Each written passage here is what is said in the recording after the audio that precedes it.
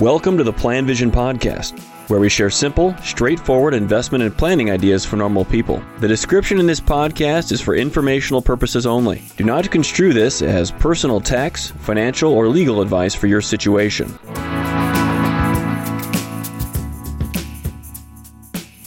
Hello, it's Mark Zoril with PlanVision podcast, and this episode will be about whether or not you should sell something when it is down. And this comes up a lot, and our clients will ask us what we think about that. And their instinct is naturally to hold on to it until it gets back to at least the original value when they purchased it. And I would expect that an investor believes that this is the right thing to do. There's just something about that, selling it at a loss, that doesn't sit well with people. Why would you do that? Why would you take a loss? I mean, it must be smarter to have it get back to where it was and then sell it. And for many, as they evaluate this, they just feel like it's dumb to do this. It reinforces a mistake that they made. Though I really think it's the opposite of that. And I'll talk through this. Let's go through this.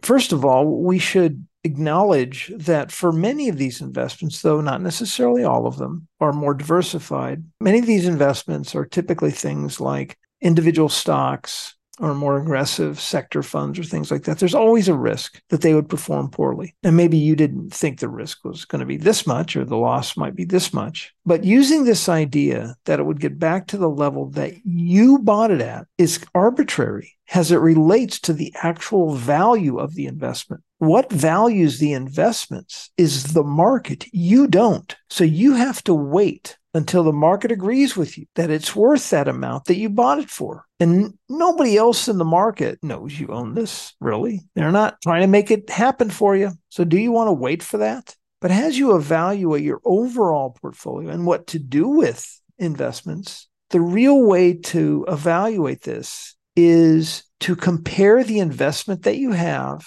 to what you're going to invest it in. That's the right comparison, not to some prior price that you have in your mind, because that's what you're using, that prior price, that prior value for the investment. So when you take this other approach where you're trying to move to a different portfolio, a better portfolio, that's what you're trying to do. This is what our clients are doing. They're trying to move to a low-cost, simple index portfolio. That's what you need to be comparing your investment to, its role in that portfolio. Well, what's your view of this portfolio you're going to? Well, your view is that this portfolio is better than what you're doing now. That's why you're moving to this portfolio to begin with. So why hold on to something that's not as good as what you're going to? If it were as good, you just keep it anyway, right? Wouldn't you? There would be no reason to get rid of it in the first place and replace it with this existing portfolio. My point is that the price of your investment or the loss is no longer relevant at all.